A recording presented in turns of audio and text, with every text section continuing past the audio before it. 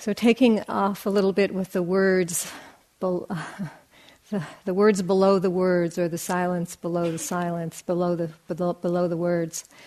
I was quite touched by the way Gil started his talk the other night when he said, I loved his first statement when he said, sometimes I get bored talking about the Dharma, And I wondered where he was going to go with that.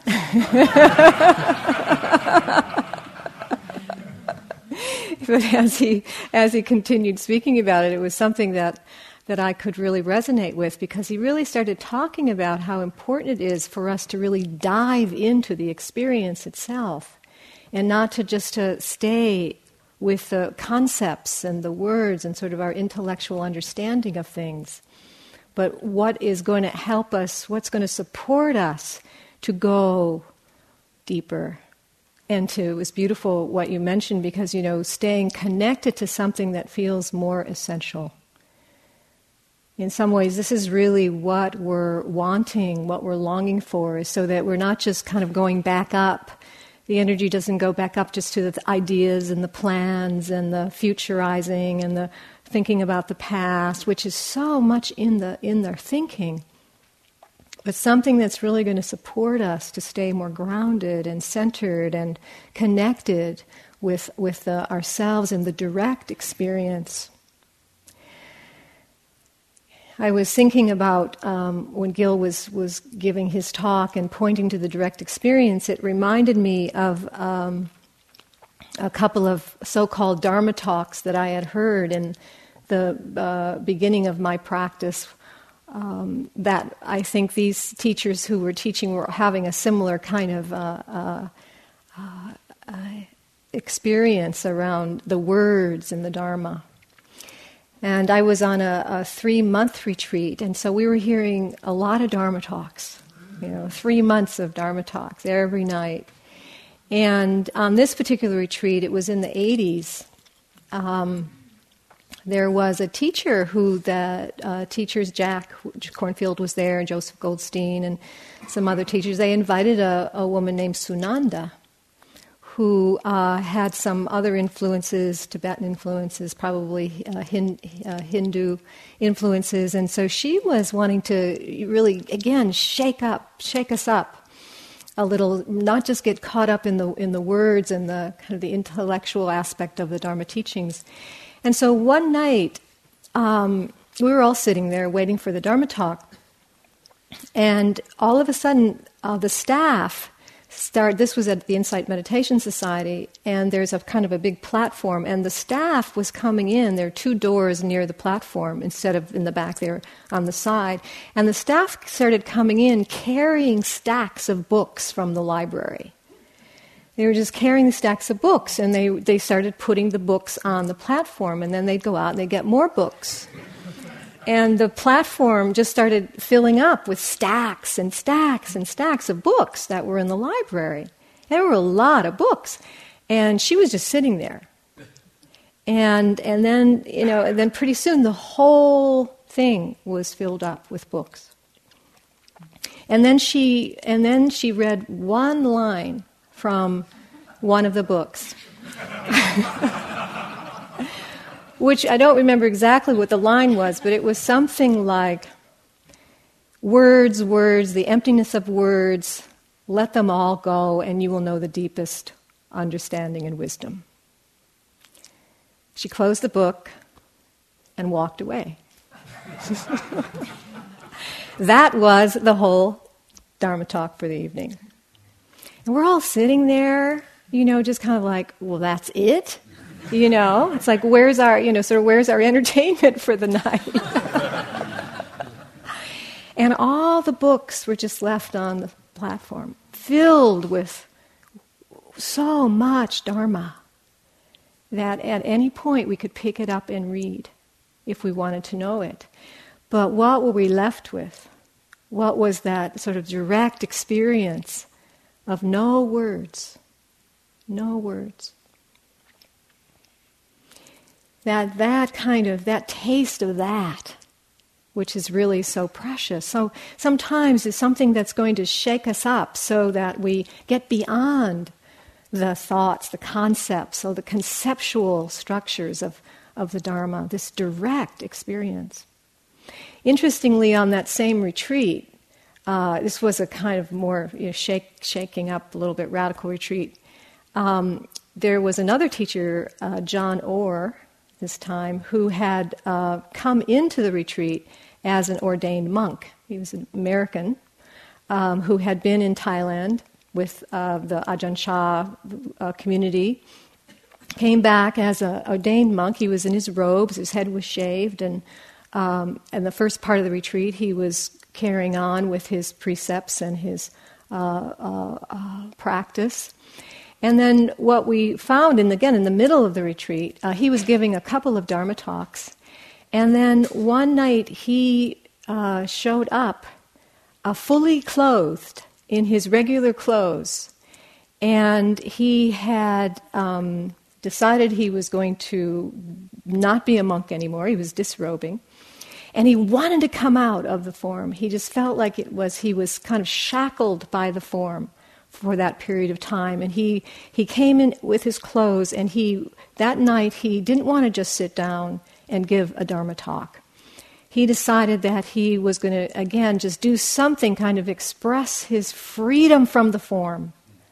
Freedom from the form. So he was in his regular clothes, and he had this jukebox with him, and he put on some music, and he just started dancing around in the room, and just being free of form, free of the forms.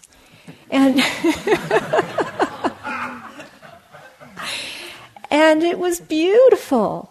It was just wonderful just to see him express himself in that way, that he could just, say, I want to be done with the shackles of this. And again, it was a direct teaching. The way, again, that ways we may to hold on to these ideas of being in a particular form, or the way we have to practice, or the way we have to be. And he was really just having a great time in the meditation hall.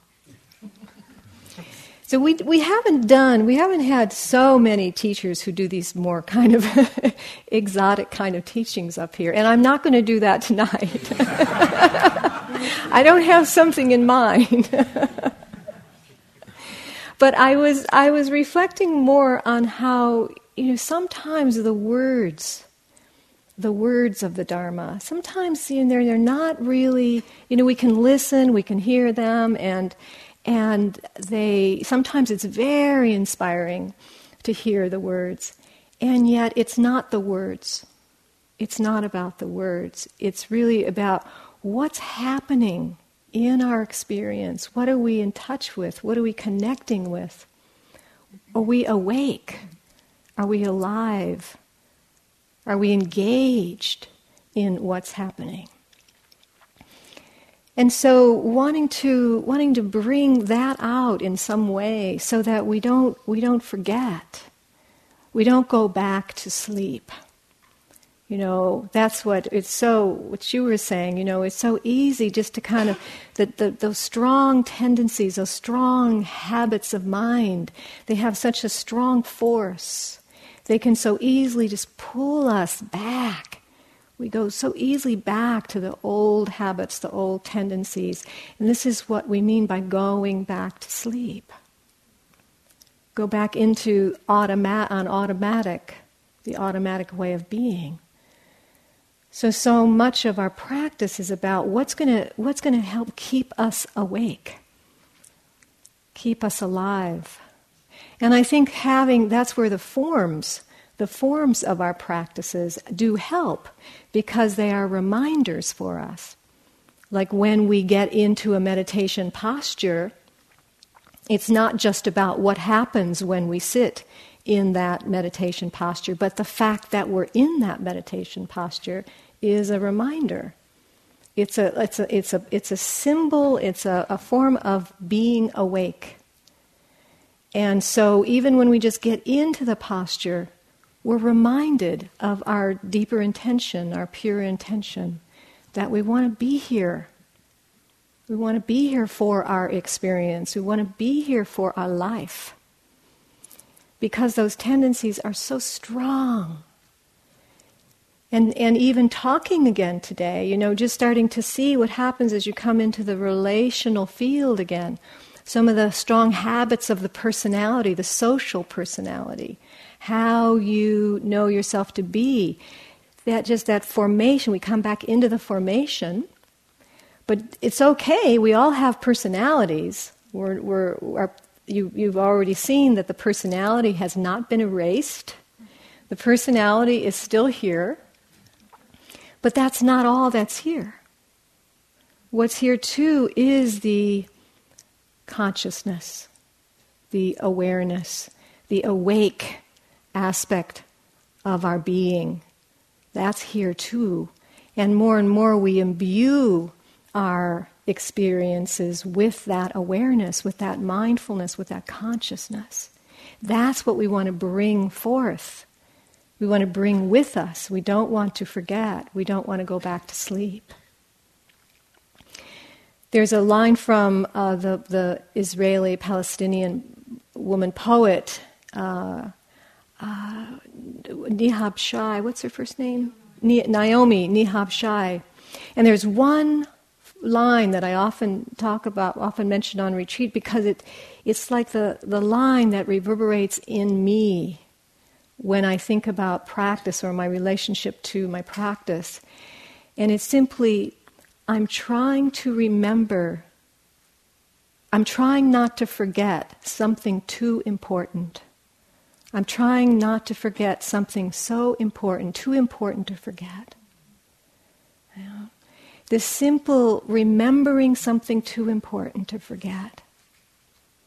That's how it feels for me. That's how it feels for me in my life, that I don't want to go back to sleep because there's something so important that is too easy just to begin to forget.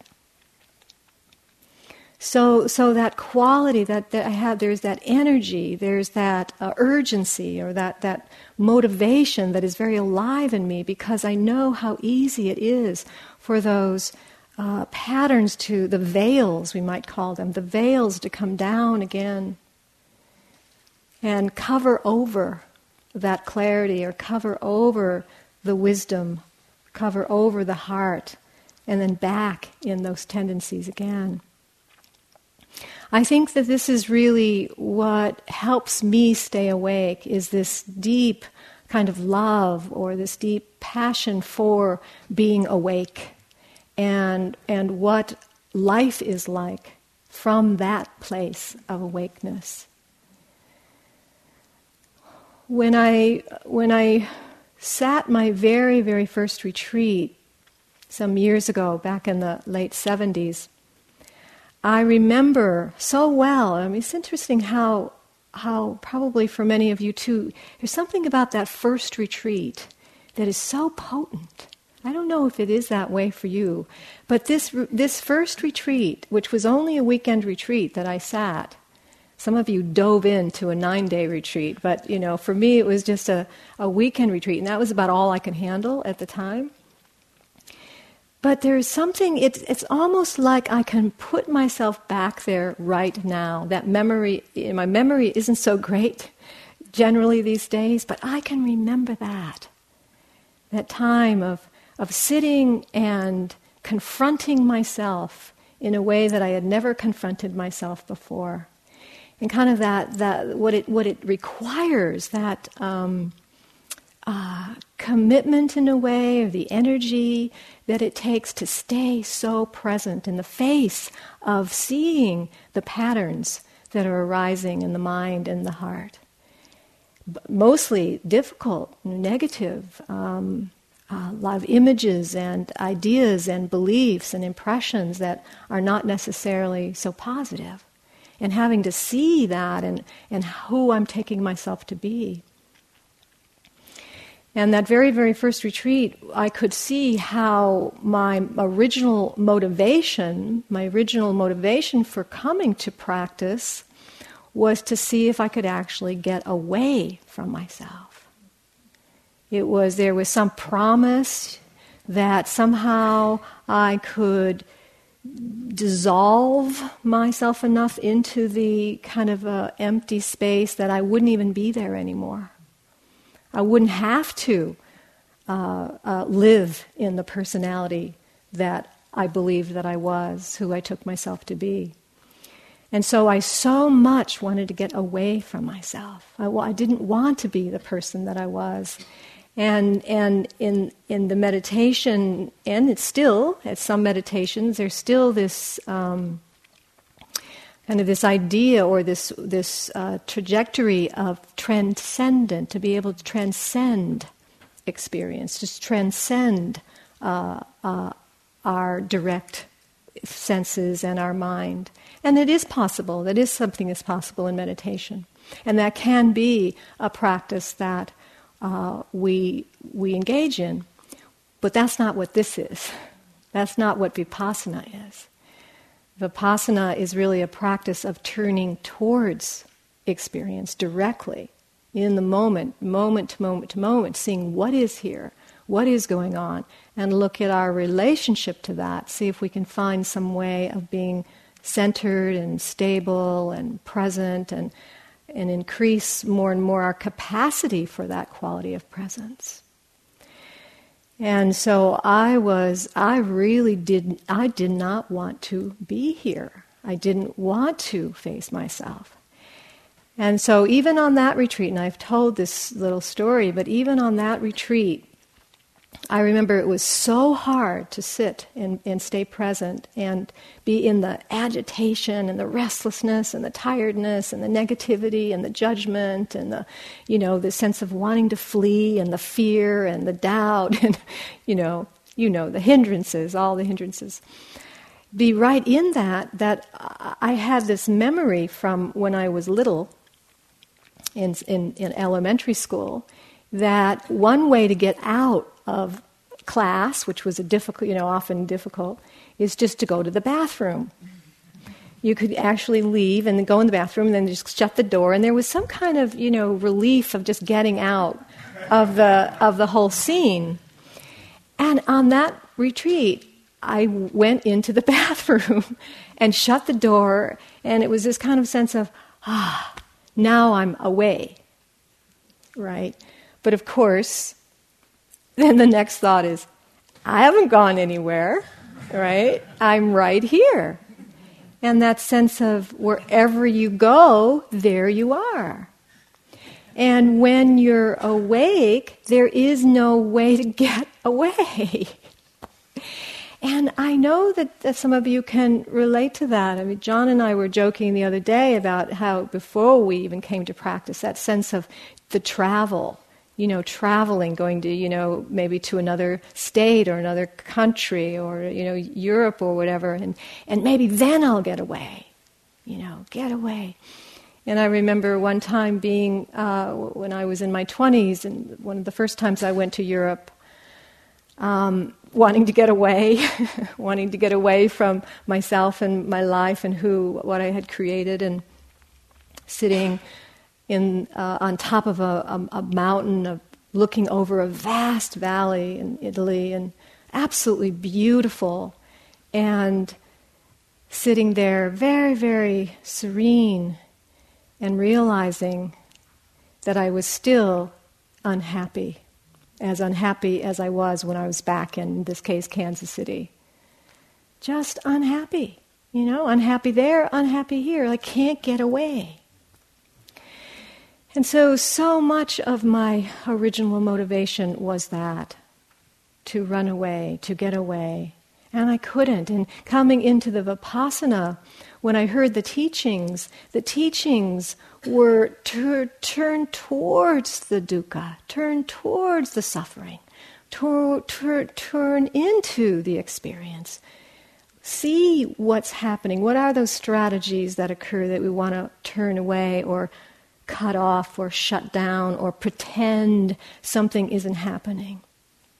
And I can look back and reflect back on my life before I came into the Dharma, and there was so much pretense, so much pretending So much, wanting to build myself up into some kind of image of what I thought would be, the right kind of person to be in the world, rather than actually finding out what's here, who am I?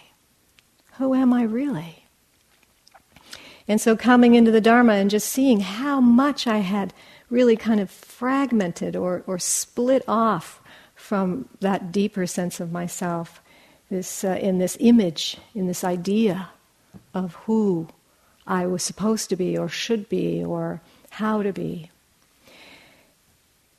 And paying attention moment to moment and seeing how all those strategies, arise and the underlying fear and the doubt and the insecurity and the sense of worthlessness and all that was playing underneath that pretense was built up on top of. And having to start to feel that or know that or sense that. And maybe that's really what kept me on the path and kept going, because the first retreat was so hard. I almost did have a little bit of a nervous breakdown in a weekend. And and the teacher, who was James Barras, teaching one of his first retreats in those days, really just kind of pulled me out for a bit and said, just relax, relax. And kind of go, just look at the trees and, listen to the birds and, it's fine, you don't have to make it so difficult. So, but yet I came back. And so something was really touched. And I think it really was this sense of knowing and hearing that I had to turn towards the pain. Because if I kept turning away, I was going to be left in the prison, caught in the prison of my own mind, of my own fabrication, of my own image. And I wasn't going to be able to touch something that was much, much deeper. And that's been so powerful for me, is this turning towards experience no matter what it is. Joining the dance of life. Joining the full engagement of life. And it's not just all dukkha. I mean, as we turn towards life, we see that it's this wonderful play of dukkha and sukha. Happiness and pain, suffering. It's not one or the other. It's not black and white. And that's one thing that perhaps you've really seen clearly here. This changing nature of things. I was in India. I've spent a lot of time in India, and I went again last year. Actually, not last year. A year and a half ago. We're now in a new year, and I hadn't been for about 10 years. I wanted to go back, and it's a place of a lot of inspiration for me. And there's in India and in Tibetan Buddhism, there's wonderful statues and deities that are wonderful manifestations of all these different emotional states that we take formation in. All the very beautiful and sublime states of compassion and wisdom and emptiness and all of the play and the dance, but there's also these fierce images of anger and lust and the warrior and cutting through and these wonderful images, some that we have here in this room. And there's one that I love from the Hindu tradition, which is the Shiva Nataraj. And it's an aspect of Shiva. There's many forms of Shiva, but one of them is Nataraj. And Nataraj is the dancer. And Nataraj has many arms. and just touching all of life. And he's in a dancing pose. One leg is up and one leg is down. And the leg that is down is just stomping on the head of the ego. Just like the ego is just out of the way, and there's just this connection with the dance of life. And I wanted to read just a little bit of what Michael Adams wrote about Shiva Nataraj, because for me it's kind of an expression of the way that I perceive or relate to life now. And he says, Shiva Nataraj is the dancer in time and space. Even if we should penetrate to the center of the temple, we cannot remain there. While life is in us, we must live in the world where the dance is. And to live truly, we must join the dance. He says, the Shiva image is not a work of art only, it is a challenge. Shiva Nataraj calls his beholder to awaken from her sleep, to know her true nature, as God the dancer, and so to dance. We are asked to abandon ourselves, to suffer the joy and the pain and the pity of things, to stand wide to both the wonder and the wreck of the world, and fearlessly take part in its turning. What an invitation for us to fearlessly take part in the turning. And he goes on to say, science now assures us that stones dance as surely as stars. And Wes was teaching us this last night. A rock is a slow dancer, a flower a little faster. They are equal dances. There are no degrees in the dance of life, only differences. The sea advances and retreats. Fish do green dances in the deep. Salmon leap and swallows dip. Tall poplars dance as much as larks and birds do. The wind makes a dancing girl of the willow and a golden chorus of the wheat.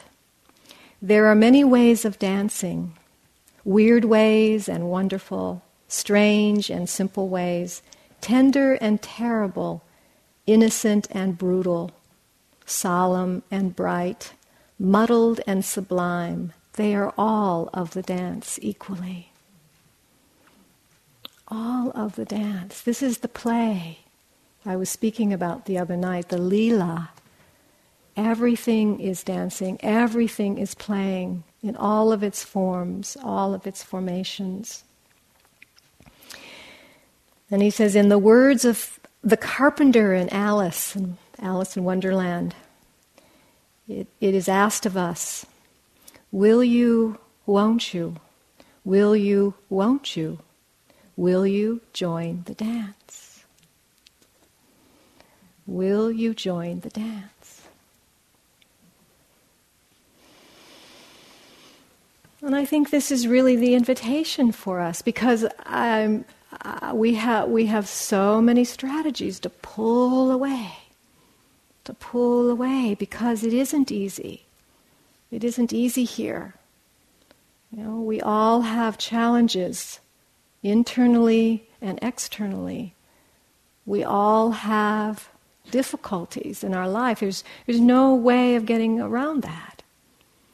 There's no way to transcend that. We are landed back right in the midst of things.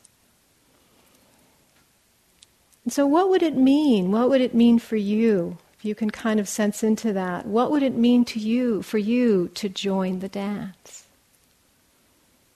You just feel that for a moment.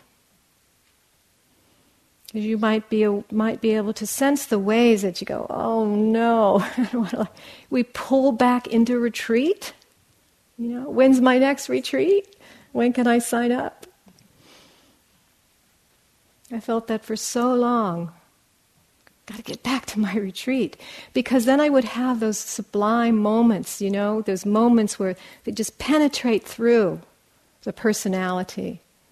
those moments where everything stops and we're just in contact with the sublime, the natural world, or the mind stops and we're just in that sublime and exquisite peace. It doesn't last for very long, maybe for a little while. And it all starts up again. All the conditioning of the mind and the habits and relationship to things. So what does it mean? How would that look for you to join the dance of life, to be the dancer? And as for Shiva Nataraj, he's dancing, but his foot is on the ego, right? The ego is out of the way. What would that mean? What does it mean to have the ego out of the way? And we talk about ego. When I talk about ego and the way that I've related to it, I really talk about it as the problematic ego.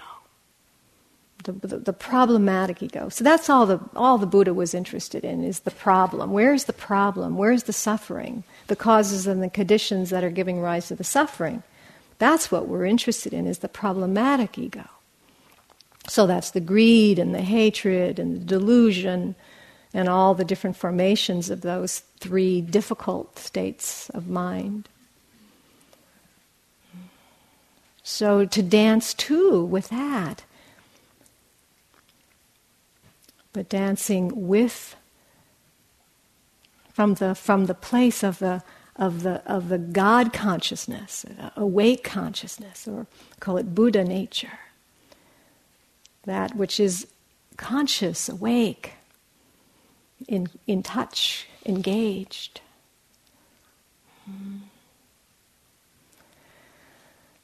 So this is the invitation, and this is really what's given me the energy and the sense of urgency to keep going, even through all the difficulty and the challenge and the suffering and the pain within my own mind and all that I see around me, is that it's really the faith to keep turning towards life, to keep engaging, to stay present, to show up. Even though there's parts of me that want to retreat, that want to disappear, that want to dissolve away and back into retreat or meditation or where that safe place is, that quiet place. But knowing in this practice that I need to come out, I need to show up,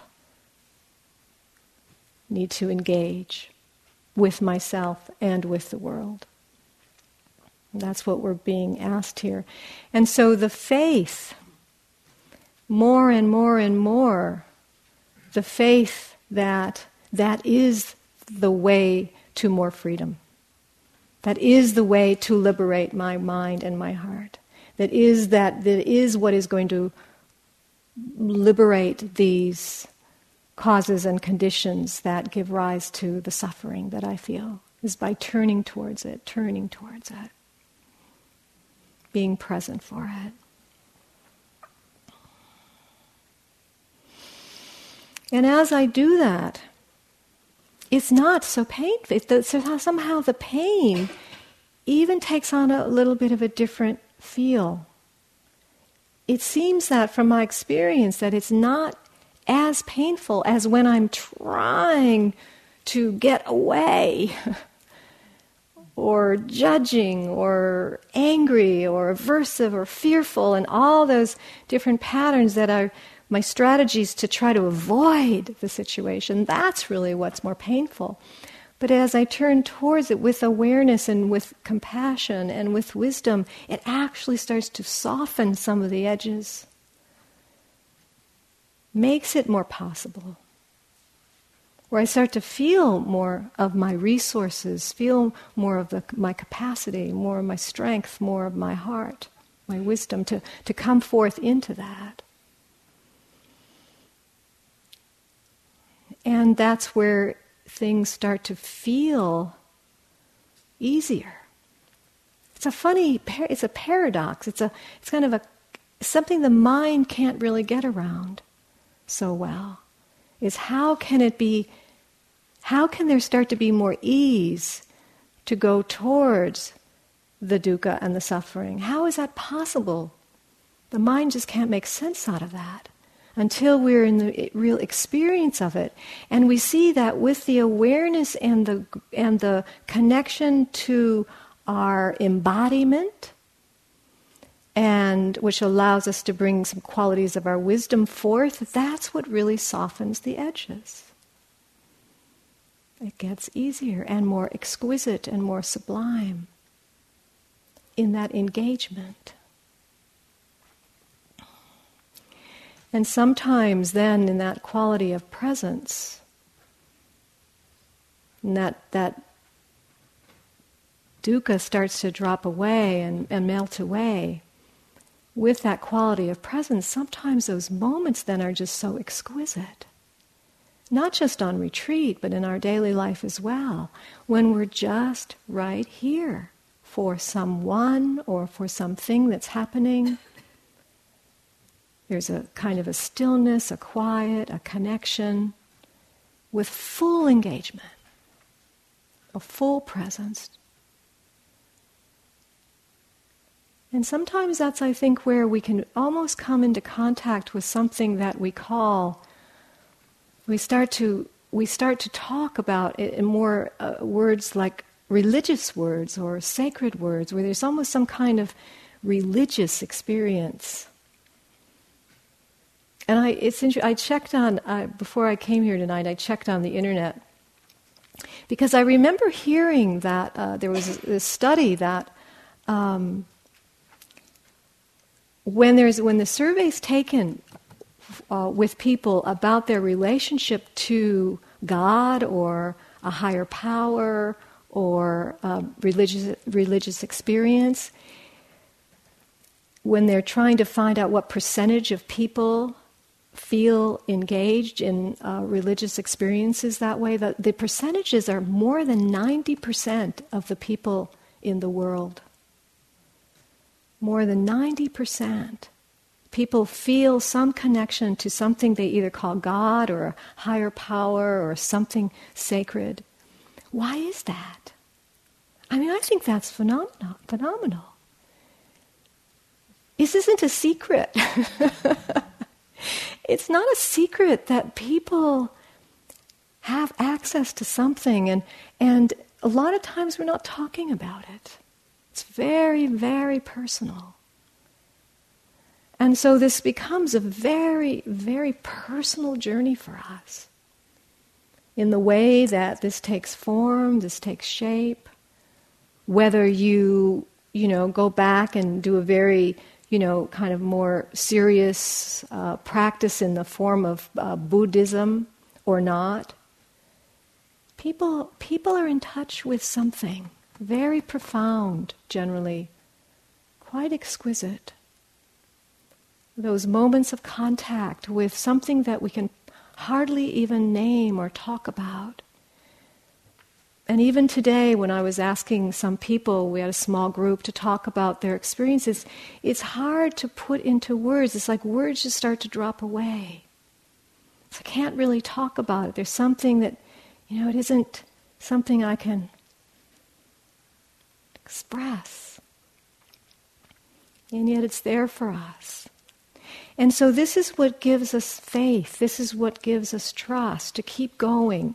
This kind of sense of energy or determination or motivation, because something becomes apparent to us in a very real way. And so we don't want to go back to sleep. We want to keep going. See what else is there. See what else we can wake up to. There's more and more and more. It feels like that. More and more and more.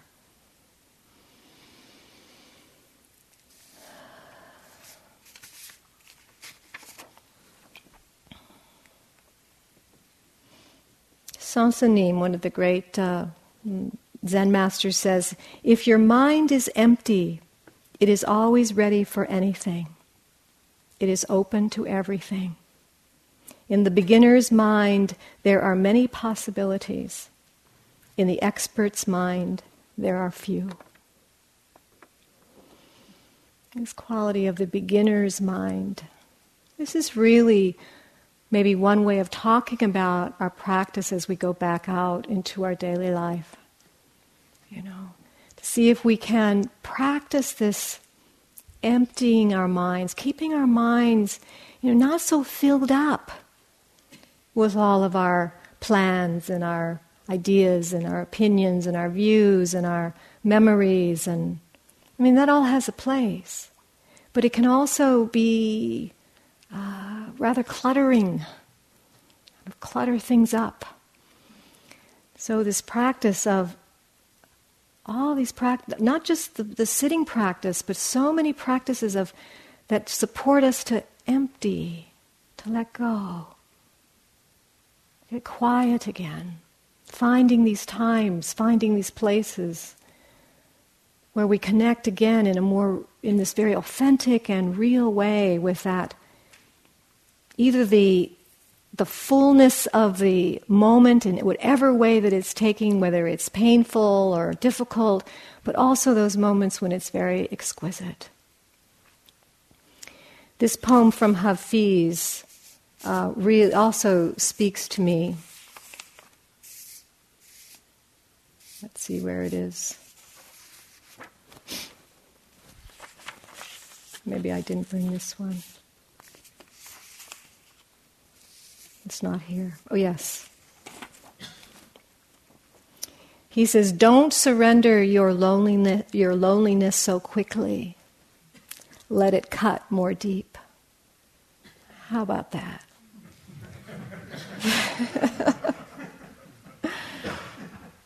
Don't surrender your loneliness so quickly. Let it cut more deep. Let it ferment and season you as few human or even divine ingredients can.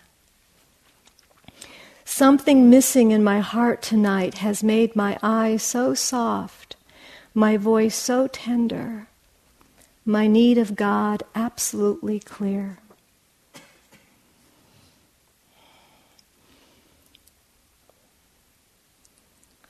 Just that.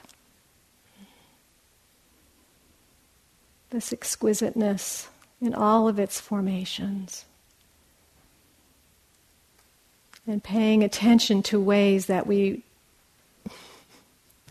just may not want to be here for that. Maybe only the really good, exquisite parts.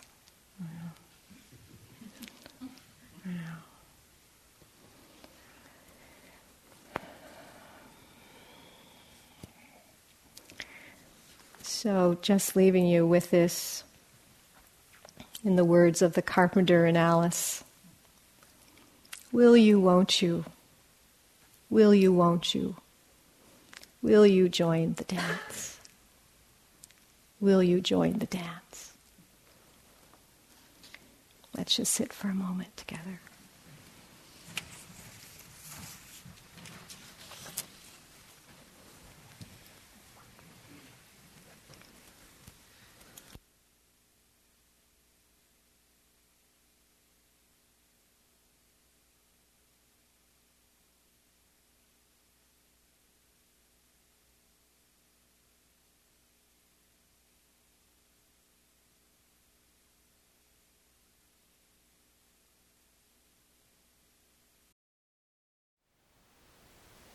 Thank you for listening. To learn how you can support the teachers and Dharma Seed, please visit dharmaseed.org/donate.